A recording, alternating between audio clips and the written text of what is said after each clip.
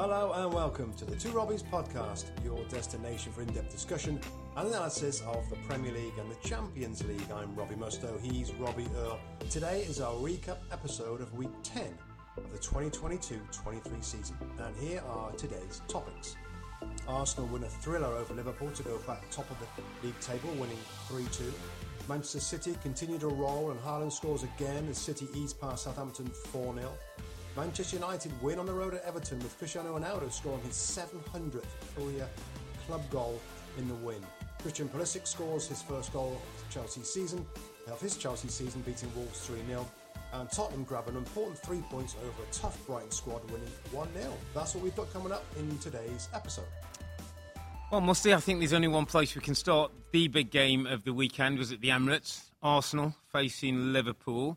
In a game I think was going to give us an indication of maybe what lies ahead for these two teams. Arsenal had beaten Spurs last week in the North London derby, but this was another test against title winners a couple of seasons ago, the team that's challenged Manchester City most. For Liverpool, it's been a bit of an indifferent start to the season, a change of system midweek in the Champions League, brought a change of look and a better performance. So lots to look forward to in the game. What's your takeaway? What's your big picture? Arsenal getting the 3-2 win against Liverpool. Well, I mean, there's so much to take away, Rob, isn't there? So much. I mean, my biggest reaction is what a great game. What a great game. Two teams playing some brilliant attacking football. And I think it's, as a bigger picture chat, maybe another time, the league right now is packed full of teams that are attacking. That's why we're seeing tons of goals. And not just the top sides, almost all teams, apart from Spurs, we'll get on to Spurs, but most teams, Robert, are trying to attack. And I just thought this was an example of a brilliant Premier League game that had everything, had the youth, had the speed, the pace, the technicality, the transitions, the turnovers, the counter-attacking speed of Arsenal. I mean, excellent performances. And I'll tell you what I'll go on straight away, Robin, in terms of getting into a bit more detail. We can talk loads about Arsenal. We all talk loads about Arsenal and how well they're doing. At the end of the game, Rob, or towards the end of the game, there was a few melees, a few skirmishes. And I saw several players fighting like crazy for Arsenal and prepared to meet fire with fire any time it got a little nasty, because it did. Jordan Henderson was fired up. He was an angry man out there. But there were several players. I made a note of the ones that I thought off the top of my head. Jesus, incredible fight, passion in all aspects. Granit Xhaka, you'd expect it. Thomas Partey, who I thought was outstanding. Best game I've seen him play for Arsenal. Finally, getting the Thomas Partey that I expected actually quite a long time ago. Maybe injuries and everything else. That's Thomas Partey that I expected. I thought he was the best player on the pitch by some distance. Gabriel's another one that's fighting as well. So apart from the technical excellence, obviously the spirit, the passion, and it's obvious, Rob, I've said this many times about teams that get into good spots. It feels like they realise something special is happening at their football club, beating Spurs, and then this amazing game against Liverpool. I tell you, it gets them believing, as well as us and everybody else, that this team has come on incredibly since the start of last year, and it was a superb performance and a deserved victory. I think the fight's a really important point, Rob, because I think in the past we've seen fight, but out of control fight, losing emotion fight, where it's cost you a red card, where it's not been in the right manner, where it's not been in the right way. This was control. This felt the right amount of fight, that you're standing up, that you're not going to be pushed around, that you're younger players, but you're right. And it's a really important point that you make there, that, we've criticised Arsenal in the past. Remember the David Luiz days, the Granit Xhaka sending off, the Pepe, I think went to, headbutt somebody once in golf, and we said, you can't do that, going down to 10. But it was controlled, Rob. It was like people's arms were down the side, but they were standing up for what the shirt means and who they are and what they're doing. And in some respects, and I said to Rebecca after the game, these I can see some of what Liverpool used to have in this Arsenal team now. A bit of that fight, a bit of that intensity, the speed to counter-attack. They both played in a similar system with a 4-2-3-1. Tottenham's front line was every bit as exciting, if not more at times, than Arsenal's. The threat from Martinelli, Saka, Odegaard's clever ability, and Jesus was every bit as good as what Liverpool have. And we talked about Liverpool being some of the best attackers in European football. So I just thought it was a day when they not only matched up, but they sort of overtook Liverpool in some areas of the pitch, which was a surprise to me, I have to say. Yeah, we sometimes get... Well, I would say, mate, that, in a Premier League season, there's often maybe a handful of special games. That felt like a special game. It's a memorable game. Yeah. I think it was Peter Drury in our commentary, Rob, said that's his favourite game of the season, and I think he's probably accurate there. And in terms of what it meant, the matchup, they were kind of... I think both teams had a couple of injured players, in fullback positions or whatever, weren't normal. Other than that, it was kind of full strength. And, I mean, they went back and forth. It was amazing, Rob, because, of course, Martinelli scores a brilliant goal in the first minute. Yeah. And to be fair to Liverpool, I thought, after conceding the goal, their football got really good. Yeah. I mean, possession was good. Yeah, they reacted really well. They get themselves back in the game. Of course, a goal from Nunez, which is, again, just brilliant. Another example of great football. Second half was different, where Arsenal, even when they were 2-1 up, were very much on the front foot, Rob. I thought they played really well in the second half. We'll get onto the referee calls in a second, but I thought Arsenal's second half really surprised me. They were leading 2-1, and yet they were much better with the ball, much more possession. I think it surprised Liverpool a little bit. Yeah. And, we often say this about teams, and that's why you guys in the studio talked about kind of roles reversed, where teams often struggle to handle Liverpool's speed, intensity. Well, it was the other way around, where Arsenal's kind of speed and intensity and quality on the ball, Liverpool struggled with, even though they did what we kind of suggested or hoped maybe from their point of view, Rob, that they did, and played the two holding players. Yeah. Now, Henderson was pushed over to the right-hand side. Yeah. I thought Trent Alexander-Arnold, by the way, it sounds like he went off with an ankle injury. Sounds like he's got an ankle injury. They're saying he got a scan, but that area was an area I think that Arsenal had looked. And Martinelli, his tail was up, was flying, Rob, looked like he wanted to get at him. Yeah, I mean, it was... both goals came down that side.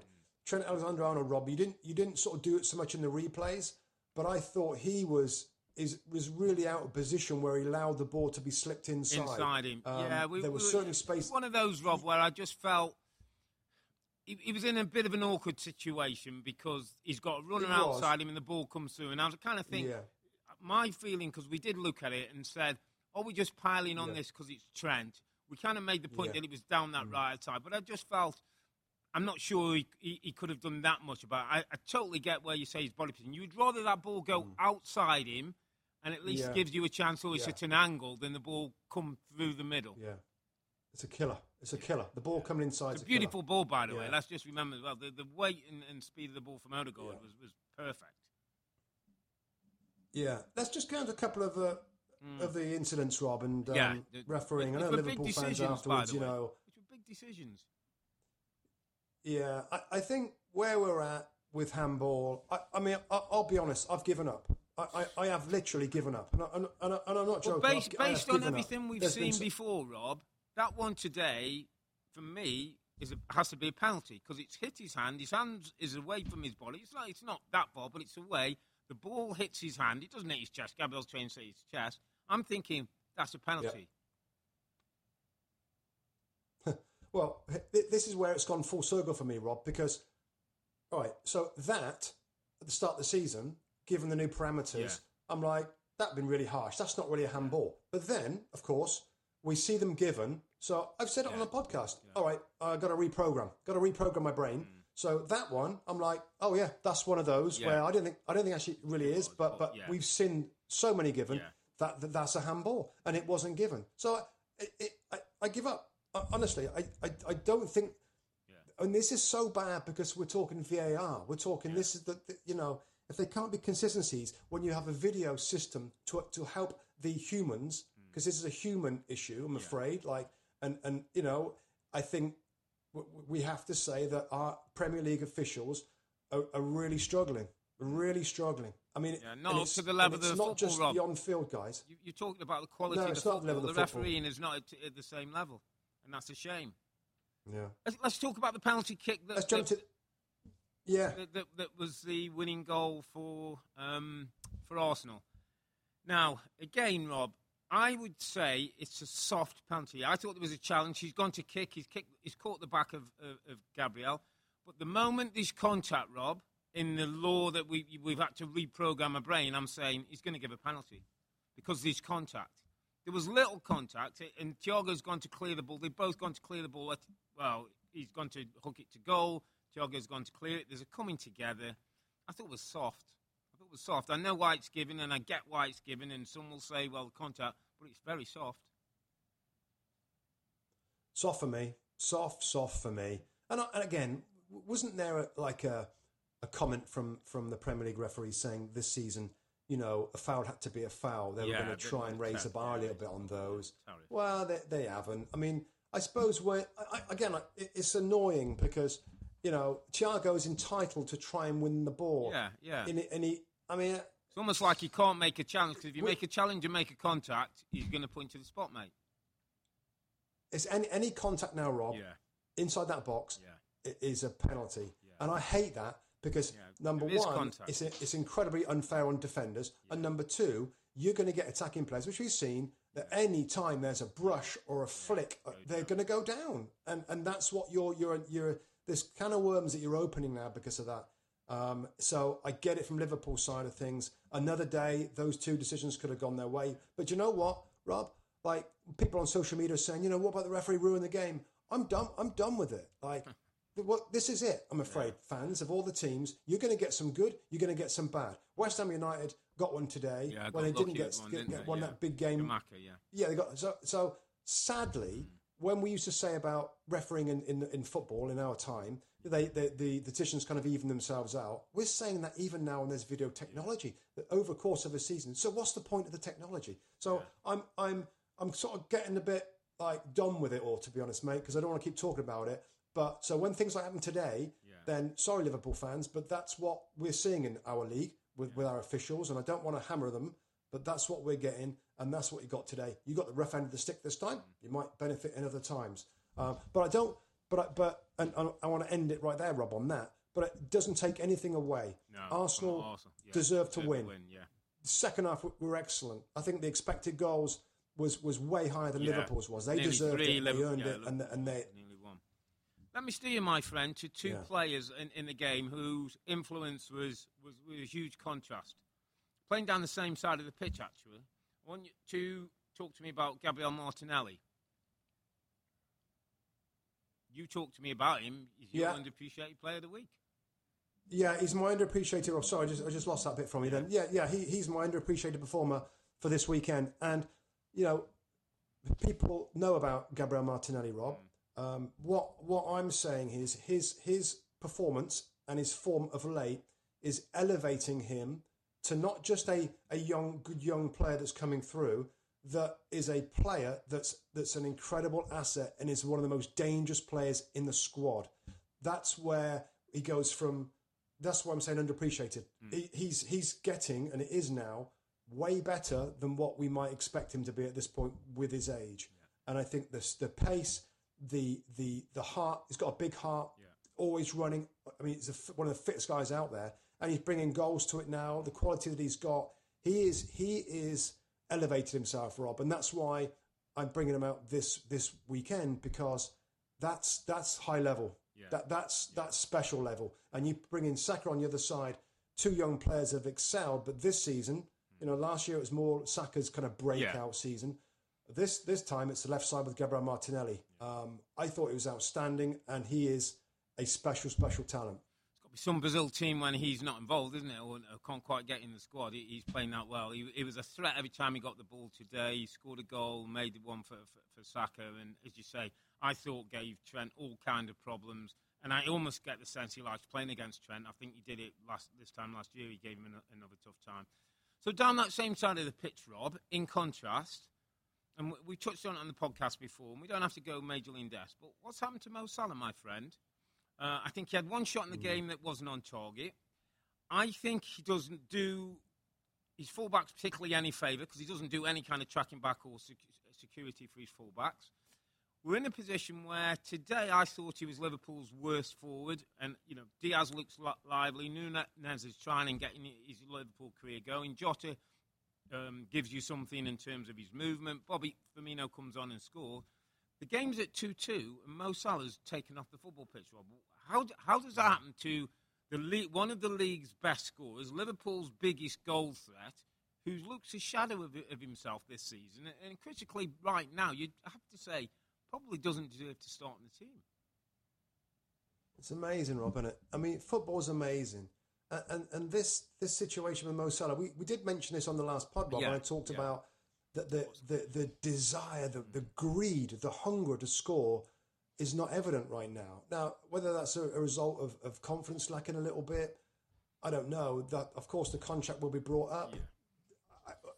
And I'll be honest, Rob. I think I said before that, this isn't the sort of guy that he's super fit. He's not gonna fall away a little bit given the new contract. But that's what we've seen at the moment. Now, it's hard to get to the bottom of it in terms of he's signed a mega deal. Maybe he feels this is it, that he's got his dream contract, and he takes his.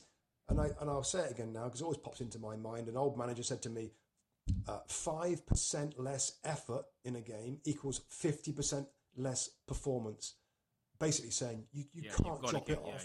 And maybe Mo Salah has dropped off his effort 5-10%. His effectiveness for the team now has dropped way down, and it's got to be frustration for Jurgen Klopp, Rob. He's trying to get his team back together again. He needs his star players to step forward. I thought a lot of this game, Rob, Liverpool played well. Yeah, they still moved the ball well. Yeah, Luis Diaz, which is another worry for them. Yeah, he's got an injury. He's another one in for a scan tomorrow, Rob, on ankle and knee. So that doesn't sound great. To be a big loss for him. I mean, did you see the Jurgen Klopp words afterwards? I know in the show today we had games coming up. Yeah, we had games. Fast. We didn't get. I did look at a couple of interviews. We didn't get to hear the interviews. What was he saying?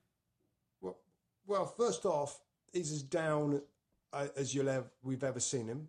In his 7 years. It's the worst start, actually. I mean, they're 10th in the Premier League, Rob, at the moment with 10 points. Yeah, he's as down as I've ever seen him. But he sort of basically saying, we're not going to win the league title this year, but there's other competitions that we're in. Now, the problem with that is that I wonder where the motivation sits with his team, that they're not really, and manager's admitted they're not really in a title race. Does that mean, Rob, which I think it could do, is that all the effort drops of all the players now because they're not going for the... And you've got to worry about the top four. Liverpool got to be in the top four. And that would worry me, that message is, the league's kind of gone a little bit. We'll focus on other things. They got a job on to finish in the top four this season, haven't they? Absolutely. 14 points difference between them and Arsenal. Face Manchester City at home next week at Sunday, while we'll be in Philadelphia at the Fan Fest. So that's going to be an interesting one, Rob. Yeah, I mean... great day for Arsenal, and again, I was just saying to Rebecca, it's like, and I know people have talked about the development of this team. I think people are starting for the first time to think about what the future could look like with Arteta, and we had a little bit of room about what some of the things that are going to have to happen going forward. But I think for the first time we can start thinking about the future and successful future when Arsenal have had to talk about the past and Wenger in the invincible days. Many years ago now, 2004, the last time they won a title. You sense that there's something starting to grow. But, Rob, we're 9 games in. It's 24 points. There's still a lot of football to go. And there's some disappointments coming down the road for Arsenal at some level, at some place. How they get over them is going to tell us where they're going to finish. Rob, can I just add one thing before we move on? Just I'm thinking about it. Yeah. So Gabriel Jesus. Now, it's impossible from our pictures to know whether he was knocked out in that incident where he was. It looked like he was still on the ground. Players were having to pick him up and try and roll him over. Yeah. Like now, I know that the protocols say something like if there's a concussion or suspected concussion, then you're out of the game. And you have to go to the doctor. There's a for protocol, isn't there, that the doctor has to look at it. It's not the player's decision or the physio. An independent doctor has to go through a concussion protocol, which didn't happen, by the way, Rob.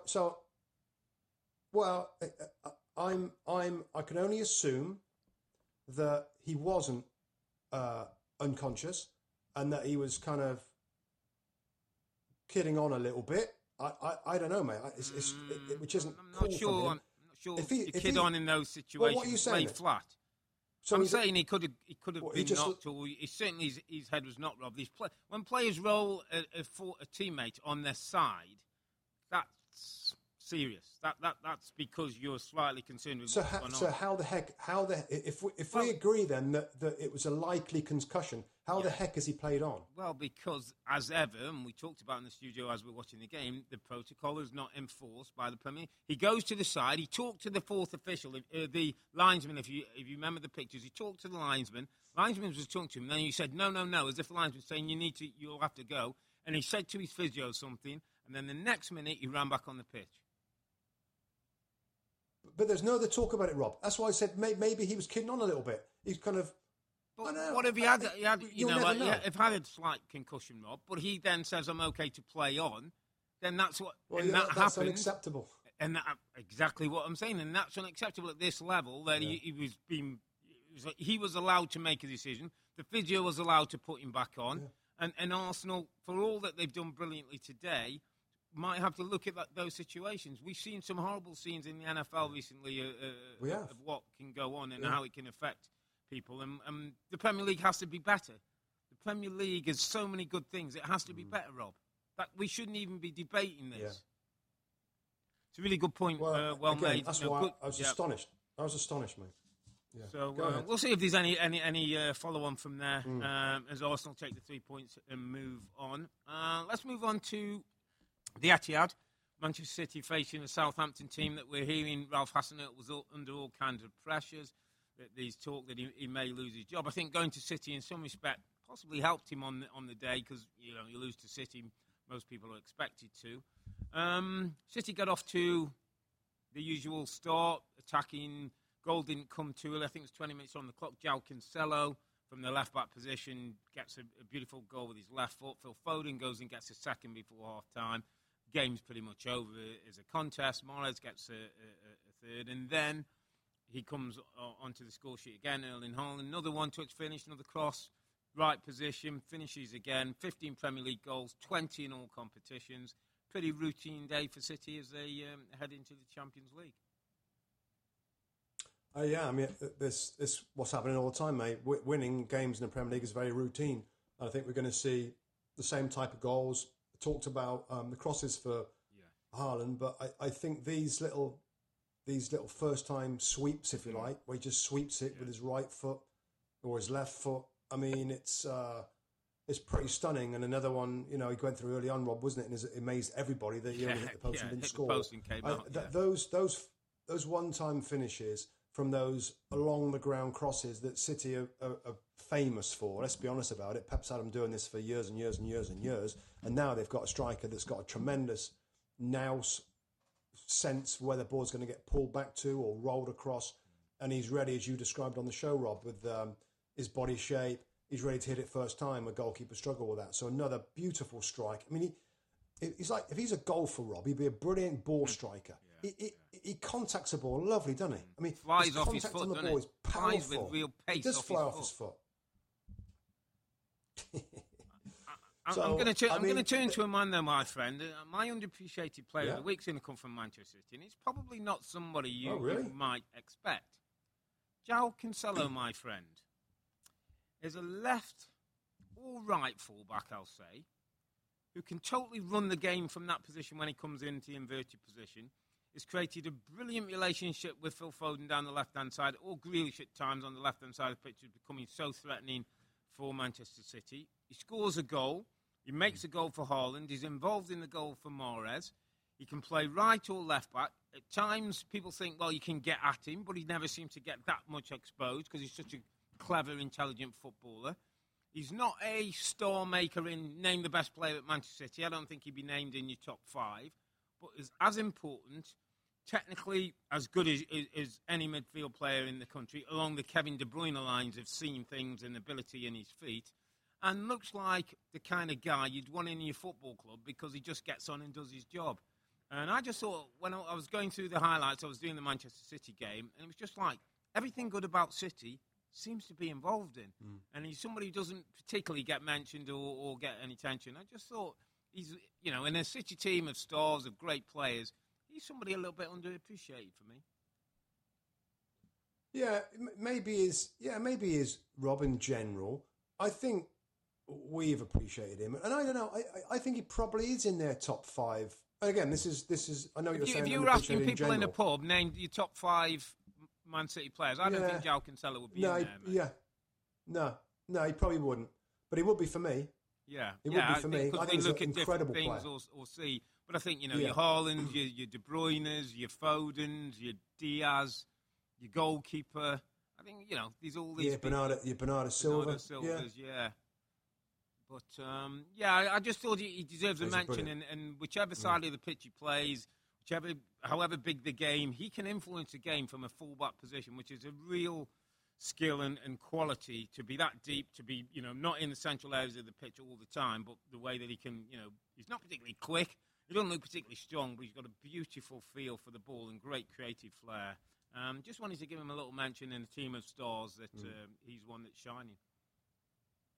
No, it's a good shout. He's an incredible footballer, and you go through that whole team, Rob, and they got blimmin' incredible footballers everywhere, really. And it's kind of crazy how they've seemed to be so much better. But again, like because we've broken them down for so long, for so many years. We have the added excitement of Erling Haaland, but it's routine. There isn't a lot of stories around this team because they're so good, they're so grooved, and they got a striker now that's amazed everybody with how he started and the numbers. But they're in such control and dominant in this league and in games that it's going to be. You can't see anybody unless they have a ton of injuries, which absolutely is possible. Yeah, the World Cup. You can't see anybody over a longer period of time be able to live with the way that they're winning games so easy at the moment. 33 goals, mate, in 9 games already. And more to come. You believe face Liverpool at Anfield next week. That's going to be a really interesting game. Let's move it to Goodison. Yeah. Another interesting one. The late game on Sunday we just finished. Everton 1, Manchester United 2. Everton going ahead through a lovely Alex Iwobi goal. Iwobi's one of them that, on another day, probably underappreciated performer. I don't know if he's had that title, but certainly one of the most consistent players for Everton this season, wherever he's played. It was an interesting game, Rob. Casemiro got his first Premier League start. Rashford and Martial started the game. Martial had to come off. Ronaldo come on. You know what the story is going to be. Antony scores 3 goals in his first 3 Manchester United appearances. He's the first player to do that for the football club. And I saw another side to him. I thought his work off the ball was better. His positional play was better. And he's a real threat with his goals and his speed of feet. I thought this wasn't a classic game. Was it? The conditions being 1 down. But I thought this was quite an important win for United. And I think they can take something from that. 1-0 down at Everton. Difficult circumstances, not great weather. I thought they got about the game and got about their work well. And the quality in the top end of the pitch kind of meant that they were always, if they took care of business, were going to win the game. You know what's interesting, Rob? I remember on the after the Manchester derby. Yeah. I think at the end of our chat on that game, I think I said, you know what? I don't feel it's going to be that damaging because they went with the gung-ho, proactive, expansive football against City. They got destroyed. But that's what they're going to do. We saw it again today, Rob, and I think you're starting to see flashes or moments that what Erik ten Hag's looking for. Yeah. He's looking for dominance with the ball, real control, tremendous width. When you looked at United today, Rob, there was great width from the team when and depth. Like they stretched Everton too much, and that's something I want to talk about Everton with a little bit. But that's what Ten Hag wants, and you're seeing it. They really went there, Rob, and it's not easy to go to Everton, particularly when they're in decent form. Yeah, they've got a strong midfield now. They've got a strong centre back partnership. Best defensive record in the league. Yeah, and go there and really like get on the front foot and play a lot of football and create a lot of opportunities. So that's what he's trying to do. If there will be games where maybe that's going to backfire because they're going to be a little open. Yeah. I thought it was good. I thought Antony, he's a funny, because sometimes he has periods where he doesn't do much. Yeah.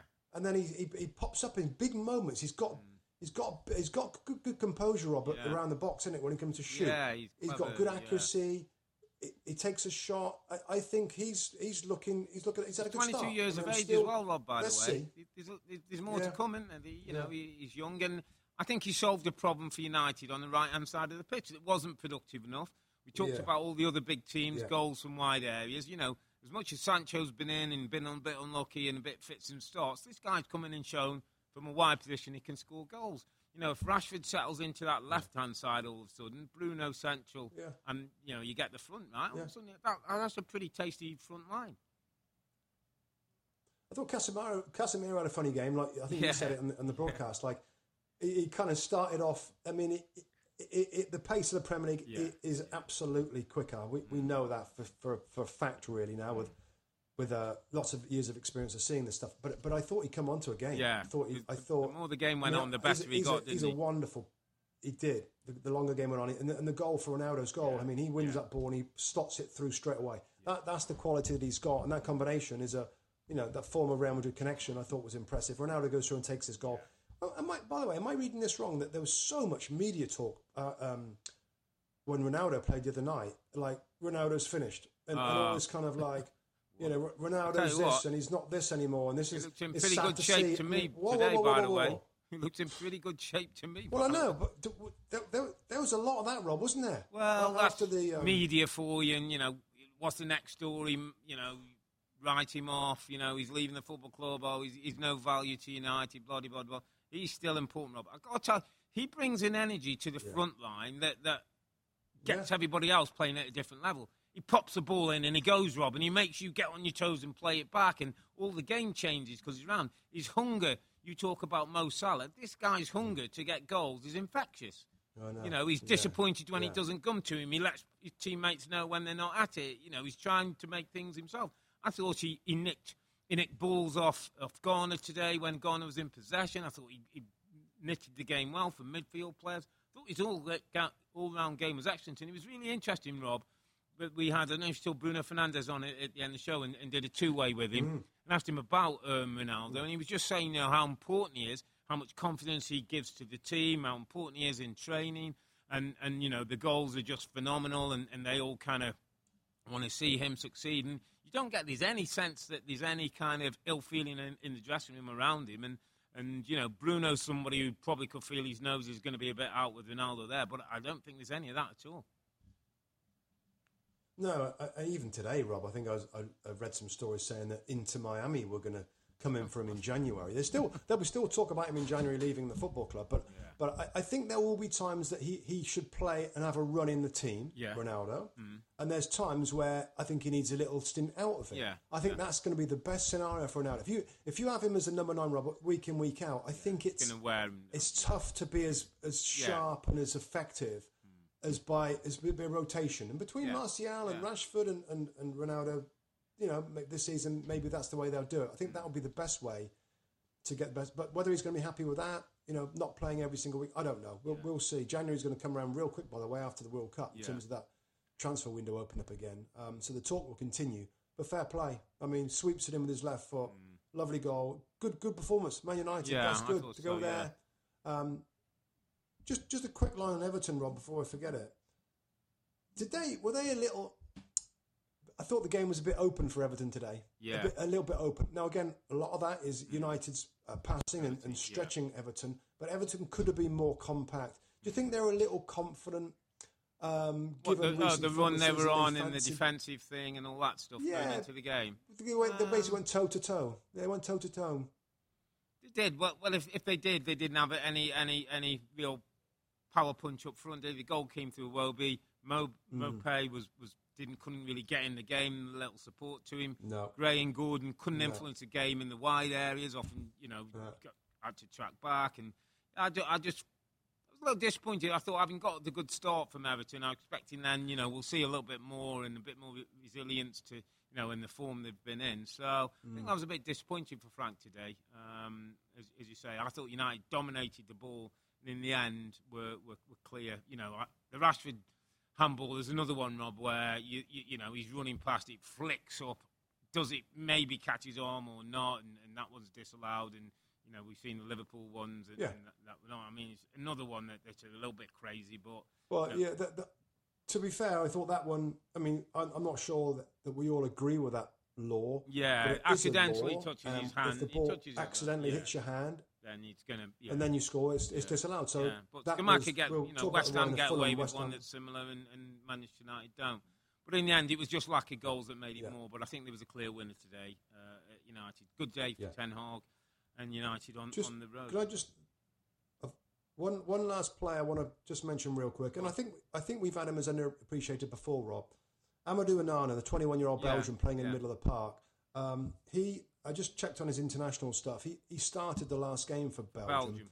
I think for Belgium, I think you're going to see him now in the World Cup. I think he's going to become a very prominent footballer on the world stage.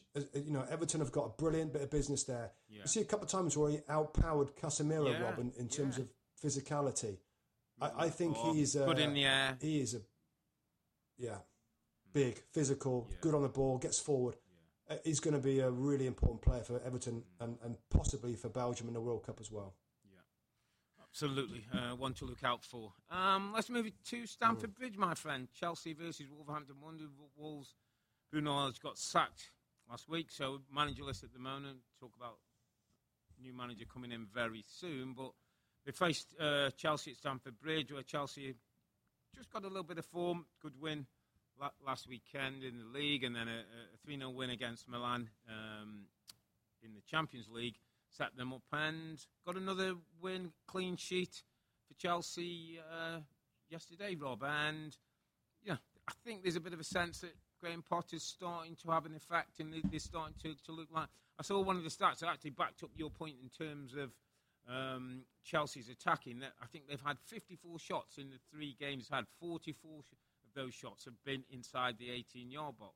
So absolutely loads more production in the area that's most important of the pitch, the opposition's penalty box.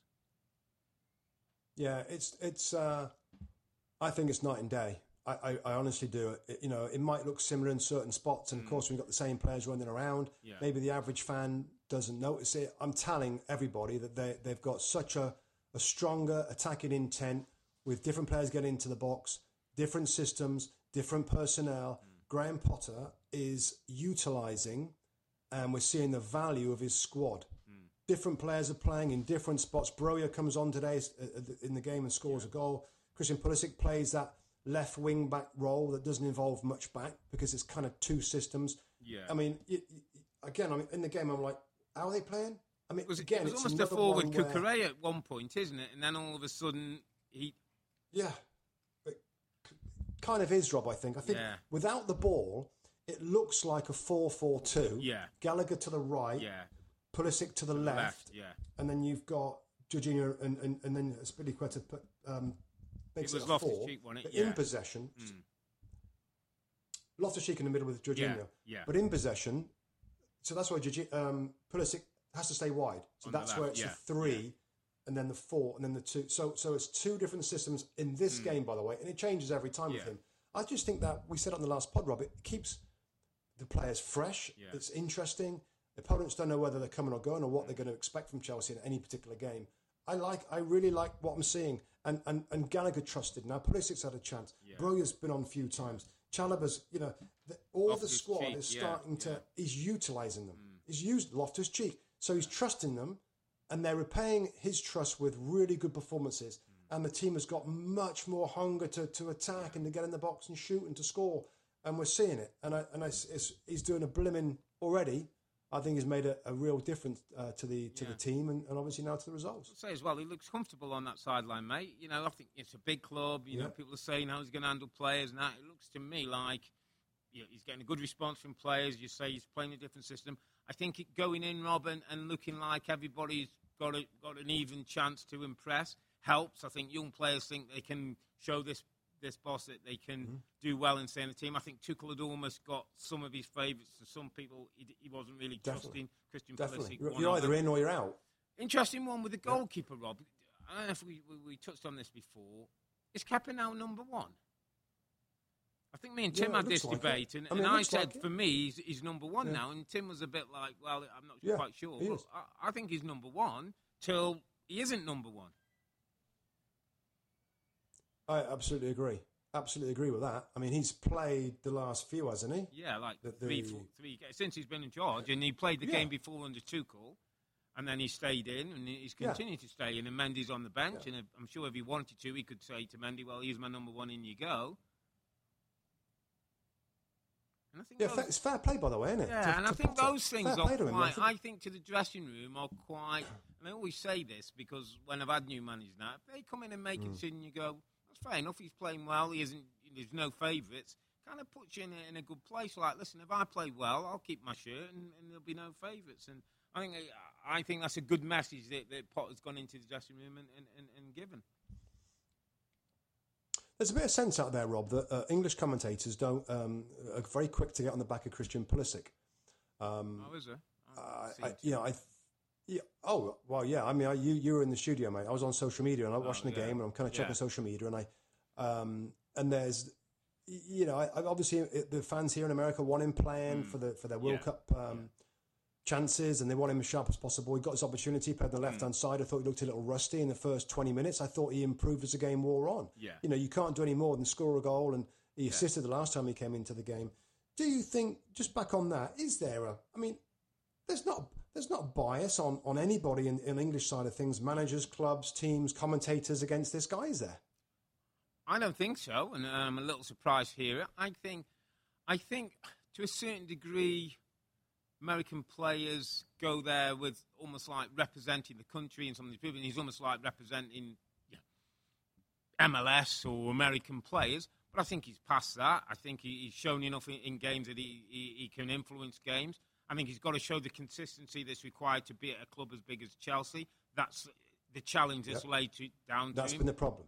That's been the problem. But that's the challenge of him. That's the level he's got to get to. But it's a bit like Jesse Marsh going in at Leeds and people saying, well, the American coach and the Ted Lasso. I think people will take you on your merits, and Jesse Marsh has earned a respect that I don't think people think or talk about him in that manner now, because they've seen what he does, how he acts, how he coaches, how he talks, and I think he's gained respect. So if there is, I think it's the minority of British media that continue to be stereotypical of nationalities and certain things, and I wouldn't worry too much. I think generally people, Rob, my sense is generally people want Christian Pulisic in England to do well. I think there's a feel for him to do well. And we'd love more American players coming into our league and showing that they can play at that level as well. Brendan Aronson, I saw it at Leeds today. He's an outstanding player, mate. Yeah. Young, outstanding player. Yeah. Yeah. I mean, the fact is, to be a key starting player for Chelsea Football Club is incredible. High tariff, mate. It's very, very, very high tariff. And the move he made there was a big move. I mean, you've got to be some player to get a move to Chelsea Football Club, and then to be a starting or a key starting player is incredibly difficult. And he's battling again now to try and persuade his different manager this time, that he should be a starting player. But you can't do any more than coming on and doing the business. I think what's happened before is that he's had a little run. He goes a little quiet. There's somebody else to come in and have a go. So that's ultimately the challenge of being at a club like Chelsea. But, I mean, you can't do any more than that. Come on and improve as the game go on. Takes his goal really well. Really clever bit of football between him and Mason Mount. The assist was there. Real clever little dink finish. So well done, Pulisic. There's going to be rotations. They play Milan, I think, away in Italy, Rob, on Tuesday. So another game coming up for them. Yeah. I'm just enjoying Chelsea right now, mate. And I know when there's 10 o'clock games and we sort of like try and figure out who's going to watch which game. We want to get a good eye on all the big games. I'm really keen to watch Chelsea because of Potter's differences and how he's affecting the team and how some of these younger players now. I mean, Broja is a great example of go on, give him a chance. Gallagher played well, didn't get his goal, but he's getting continued opportunities. And I think you make a good point. I think Thomas Tuchel kind of had his favourite team. And in most of the games, no, like, I want this team right now. And there might be a couple of tweaks and changes along the way, but he's very set. I think with Potter, I think it's going to be, as you saw in Brighton, people are going to play in different spots in different games. So a good victory. And also, I mean, it's nice to see Diego Costa. Costa got a lovely reception mob, didn't it? Lovely, in the Chelsea. Yeah. He walked round. He had a slow walk round as he came off the pitch, clapping the fans in Diego Costa style. Yeah, it was great scenes. Wolves obviously better once they get a manager in and can get things bedded down and get going again to get up the table. Let's take it to final game, the big games of the weekend at the Amex. Brighton 0, Spurs 1. Spurs get the win courtesy of, I thought, a beautifully crafted goal from Harry Kane off a cross from Youngmans, and those two combining again. Very emotional day for all the Spurs fans, Antonio Conte and all the players, with the fitness coach, Giampiero, who was sadly passed away this week, and we saw the scenes after the game. We saw Kane pointing to the heavens in respect for the fitness coach, the relationship he had, and a very emotional Harry Kane after the game, Rob, as he did an interview. It's very rarely we see those raw emotion of players coming out, so I think it showed what the day meant and what the victory meant to Spurs. But it was a Spurs victory in the Conte style of Spurs victories. They get the goal. At times the game was pretty even. I thought Brighton had some decent looks. Struggled for finishing, which, Danny Welbeck does such a great job for the team, but clinical in front of goal, I'm afraid he is not. But Roberto De Zerbi looks like he's gone into Brighton, and looks like a good fit to me, Rob, in terms of what they are, what they're doing. Talks well about what Potter's done, wants to add his own little tweaks. And at times the game was in the balance, and in the end, one goal was enough for Spurs. The clean sheet, is exactly maybe what Conte wants. It's funny, Rob, because I think the main takeaway from this game for me was like, well, this is so stereotypical of both teams. I mean, it's exactly what you might expect to happen going into this game. Yeah. Spurs, not silky, not slick, not really dominant possession, but get their goal. Brighton, really good football. Yeah. Fiddly around the penalty box. Didn't get shots off. Couldn't score a goal. It played out exactly how you might expect it would. I mean, the midfield was a little different. So Basuma came in. Yeah, he changed it, didn't when he? He plays in the three, plays a holding. And it didn't really... I mean, I think we said on the last pod, Rob, that maybe we wanted to see Kane and Son together. Yeah. Thing is, I didn't think... I thought Basuma had a tough game. Yeah, he didn't... He hadn't played much, and I don't think he played particularly well. And I think when you think of Bentancur, Højbjerg, I thought he played really well. Pierre-Emile Højbjerg. Højbjerg played well. And Basuma, aren't they incredibly similar, Rob? For midfield three, if you want... Doesn't it depend what Basuma does, though, Rob? Can't Basuma be a little bit more box-to-box? Is he a little bit more athletic than Højbjerg? He played a six. Yeah, I know, he played a six. I think he could do that. What surprised me that he played the six, because I thought he might be the one to have a little bit of licence and go and join in and run between and whatever, and it didn't really happen, which surprised me. I'll tell you what else, Rob, I don't know how you saw the game and how much you watched, but one of the things I noticed because of the three in the middle, that I thought the fullbacks could go higher earlier, and Sessegnon and Doherty were really high up on the pitch in terms of almost like wingers rather than wing-backs, and obviously had to do their defending. But I just thought the quality in both of those, Rob, was lacking. But in that system, when you play that way and play that high, I was lacking. And I tell you what came back to me, and it was as I was watching the Newcastle game, and I thought to myself, Kieran Trippier will be the perfect player for Spurs in that system. Can defend when he has to, can get forwards, got a brilliant cross and good football, and can play in the last third. Doherty not good enough. Royale was suspended, not good enough. In those wide positions are key positions. Sessegnon still hasn't quite found his form. Pulisic has come in and looked better in possession, but I think is a bit of a worry when he's playing against quick people going the other way. I still think those are two problem positions for Tottenham with this system. Particularly, Rob, when you consider other players in other spots. With those three midfield players who played in this game that are kind of similar, you need special wing-backs then. Yeah. If you ain't going to have that real creative technicality in the middle, then you need to have it in the wider positions. which they haven't really got. I mean, Perisic, we thought was going to bring that, and he has brought that. I think he's got quite a few assists, actually, 3 or 4 assists. But the speed of the league keeps catching everybody, keeps catching us out, Rob, because it's so intense, it's so quick. The players that we've seen many times before in other leagues come into the league, and it's like, oh yeah, look, they're struggling a little bit with the pace of it. Now, again, maybe he adjusts to that, but I mean, I thought they looked better again when they went the old system when Richarlison came on. It went back to like the 2 in the midfield, 3 up front. I thought that looked better again. So, yeah, I think you're right. If those wing backs were better, like for in their end product as well, because you have to defend with Antonio Conte, then that would make a difference. And they're just okay. And that might be one reason why they're struggling for control and for quality. And you talked about Cancello. We've talked about Alexander Arnold's quality from fullback. Quality fullbacks don't have to make a difference. Yeah, absolutely. Yeah. Maybe some work still to do. They won again. Got the job done, got the point, which was important. It's an emotional day, and you could see what it meant to the players, the fans, and certainly Antonio Conte getting the win. Let's just round up some of the results.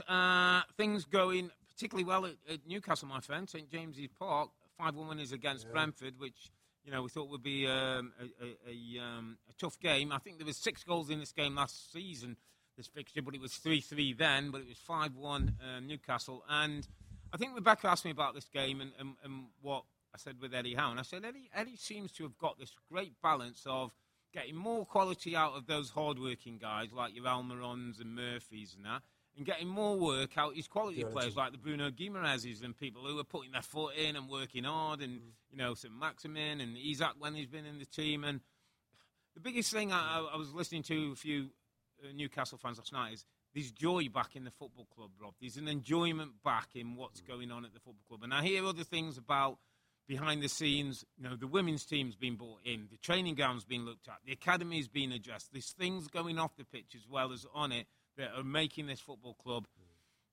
something to start to be envious of. And it won't be long, Rob, before there's a big 7. Newcastle are going to soon we're going to be talking about a big 7 more than a big 6. They're doing it very carefully there, Rob, isn't it? Because I agree. Yeah. But I did expect some more bigger names to come in earlier, which hasn't happened yet. But, I mean, gradually, and fair play. Some additions. Bruno Guimaraes, I think, is a brilliant midfield player. Was probably the first of those as a bigger name, a younger player for the future. So I think it's going to come. But I think they have to be very careful with financial fair play. They're respecting that, which is good. But you're right. I mean, I know that area very well, and all the football fans in the North East. They couldn't love their clubs anymore. And I think it's been so many years that Newcastle United have felt like their ownership has let them down. And now they've got investment, of course, from overseas investment, and they're starting to see the fruits of that and the football of that. And Eddie Howe is the main man that takes a ton of the credit. We know they've got some hirings behind the scenes now, sporting director, recruitment people in place. It's gonna keep going forward. Yeah, Ashworth and stuff. So they're doing it slowly, carefully, and we got to love what he's doing, Eddie Howe. That's still not easy to bring that team performances forward, Rob. Given that there's been improvement in recruitment, but not a ton of it. Really well done, carefully well done, and they love more than anything else entertaining football. If you give the Geordies attacking, quick, slick, creative football, they love it. They love it. Even if they don't win all the trophies in the world, they love attacking flair football. Eddie Howe's giving it to them, and it's going really well. Fair play.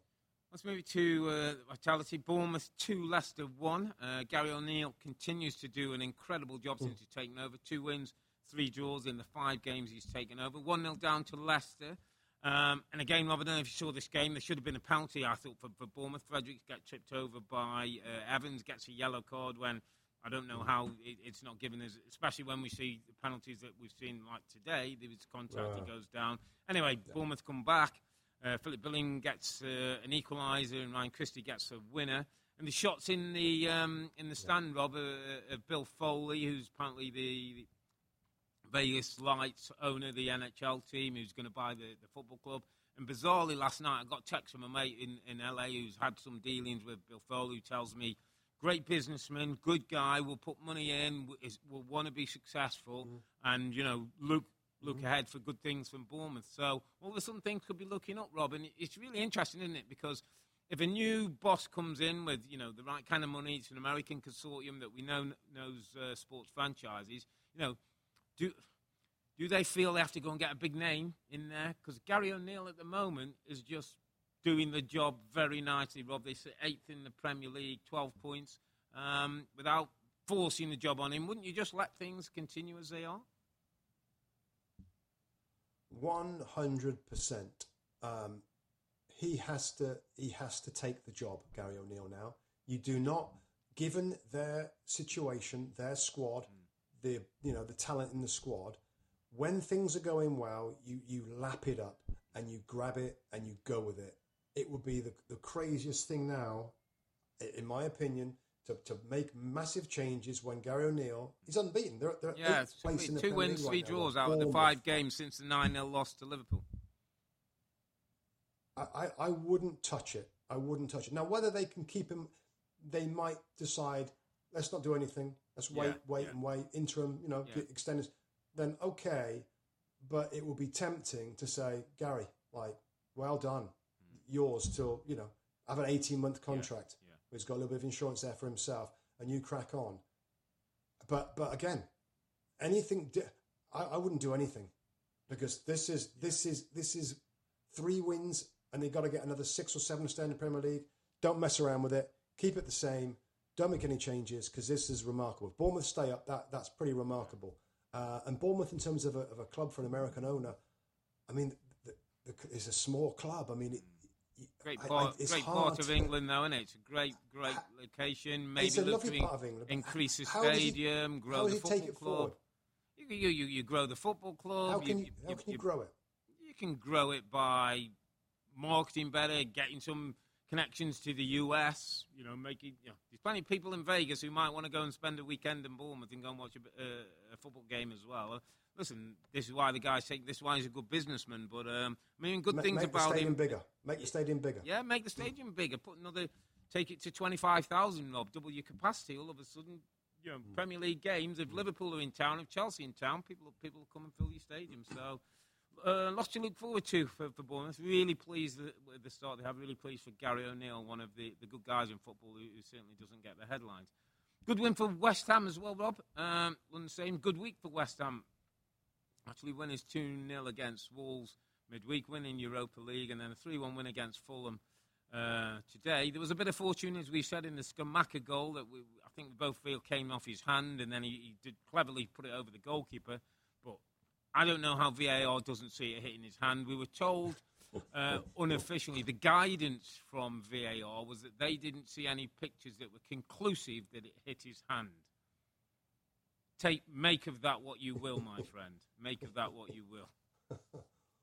No, I don't know. I just don't. They apparently didn't see the shot that we saw that saw the hand is basically what they're saying, which is astounding that VAR isn't getting all the best looks in an incident before it's giving a goal or not.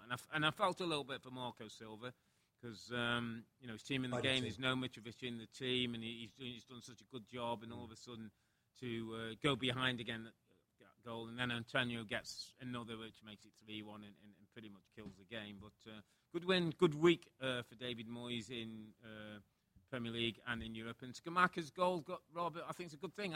He's one of them now. I kind of feel like maybe with Ronaldo. Let's give him a little run now. Let's see him. You might, with your eyes, think, okay, 5-6 games, it needs a little dip out. But I kind of feel like we need to give him a run now. Let him try and get used to the Premier League. Well, he's scoring. He's scoring. And he looks like a natural kind of scorer. Enjoys scoring, works hard. I think it's similar with some of the other players. Paqueta, by the way, is starting to adjust, and he's starting to. Did you see the bit of skill in the week that was going around? Did you see the viral where he's jumped off the air and sort of backheel controlled the ball? And apparently all the players on the pitch were like, I couldn't quite believe it. I don't know if you saw it. He's going to be one that West Ham fans are going to enjoy, isn't he? Yeah, and he's going to get better and better and better and better and better because he's getting used to it now, and it's the same with all the players. And David Moyes said it. All the players coming in, we've had a little struggle to get them all gelled. they've picked up results as we expect them to do now. I expect them to go on and on and on. But yeah, you're right. Scamacca's got to have a little run now. And I think he is. He is having a little run. He's starting the last few games, hasn't he, in different competitions? He's dipped him in and out a little bit with Antonio, hasn't he? But I kind of feel like now he needs to start and have that responsibility. Yeah, I'll give him a run. To the league. Let's go to Crystal Palace. Palace played Leeds, and I thought it was a big game for both these teams. Palace have only struggled to get the wins despite having good performances. Leeds, a little bit similar, played quite well, but not probably got the results that they would like. Leeds had both Rodrigo and Bamford in the starting lineup, so a little bit of goal threat. Crystal Palace was pretty much Anderson came back in the team.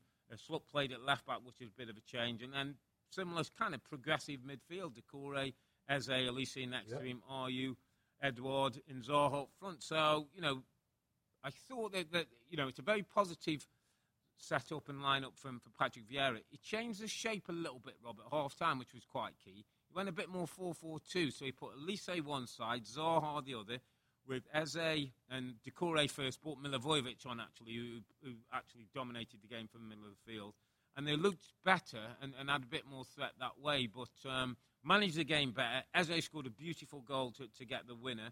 And I thought it was an important win for Patrick when one or two were just saying, on the edge of the bottom three, things not quite going well. It was a really important 3 points for Palace at Selhurst.